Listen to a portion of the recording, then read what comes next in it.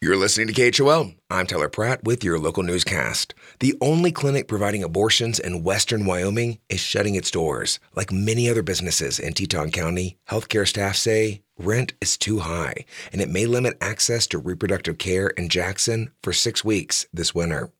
KHOL's Hannah Mersbach reports. The Women's Health and Family Care Clinic is closing down after 30 years in the business.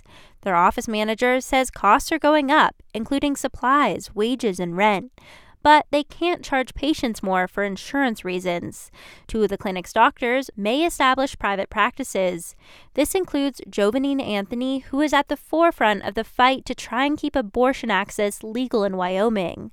The other physicians are going to St. John's Health, including one of the region's only other abortion providers. But she won't start until next year. The clinic is slated to stop seeing patients December 15th, a day after a hearing in Teton County, which could decide the future of abortion rights in the state.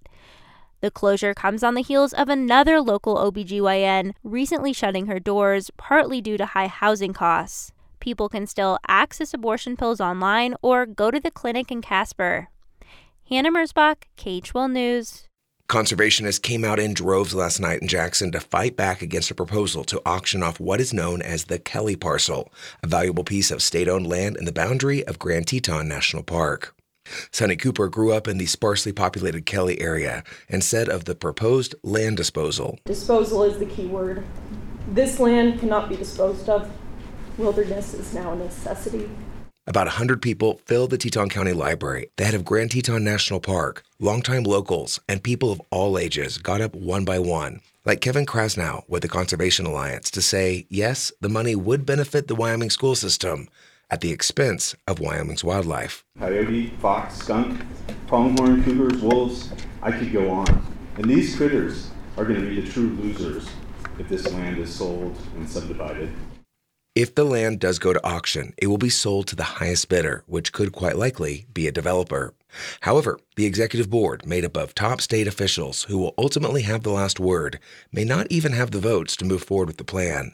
KHOL's Hannah Mersbach reports. A lot of conservationists have come out against the sale, and so has Secretary of State Chuck Gray. This is a priceless piece of property, and I just think it's the wrong move for the people of the state of Wyoming for this to be sold.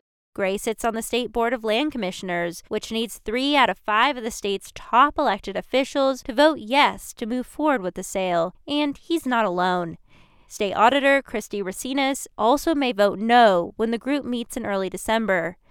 She says she hasn't decided where she wants the land to go, but doesn't want it to end up in developers' hands. If it's an auction that just is a free-for-all for anything, I think I'm going to have a really hard time supporting that. Also on the board, Superintendent of Public Instruction Megan Degenfelder, who said in a statement that selling to the highest bidder is short-sighted. A rep of Governor Mark Gordon, another board member, said he's still reviewing public comments, and the 5th voter, the state treasurer, hasn't responded to a request to comment. Hannah Mersbach, KHOL News. Wyoming is seeking public input on how the state should use $350 million of a federal grant for more broadband expansion. The allocation of funds are scheduled for use next year. The Wyoming Broadband Office has outlined a number of relevant goals, such as increasing broadband availability, making services affordable, and educating the public on digital skills concerning cybersecurity, accessibility, and inclusivity. The office wants public input. The public can comment until next Friday. It can be found on the Wyoming Business Council's website. I'm Tyler Pratt, KHOL News.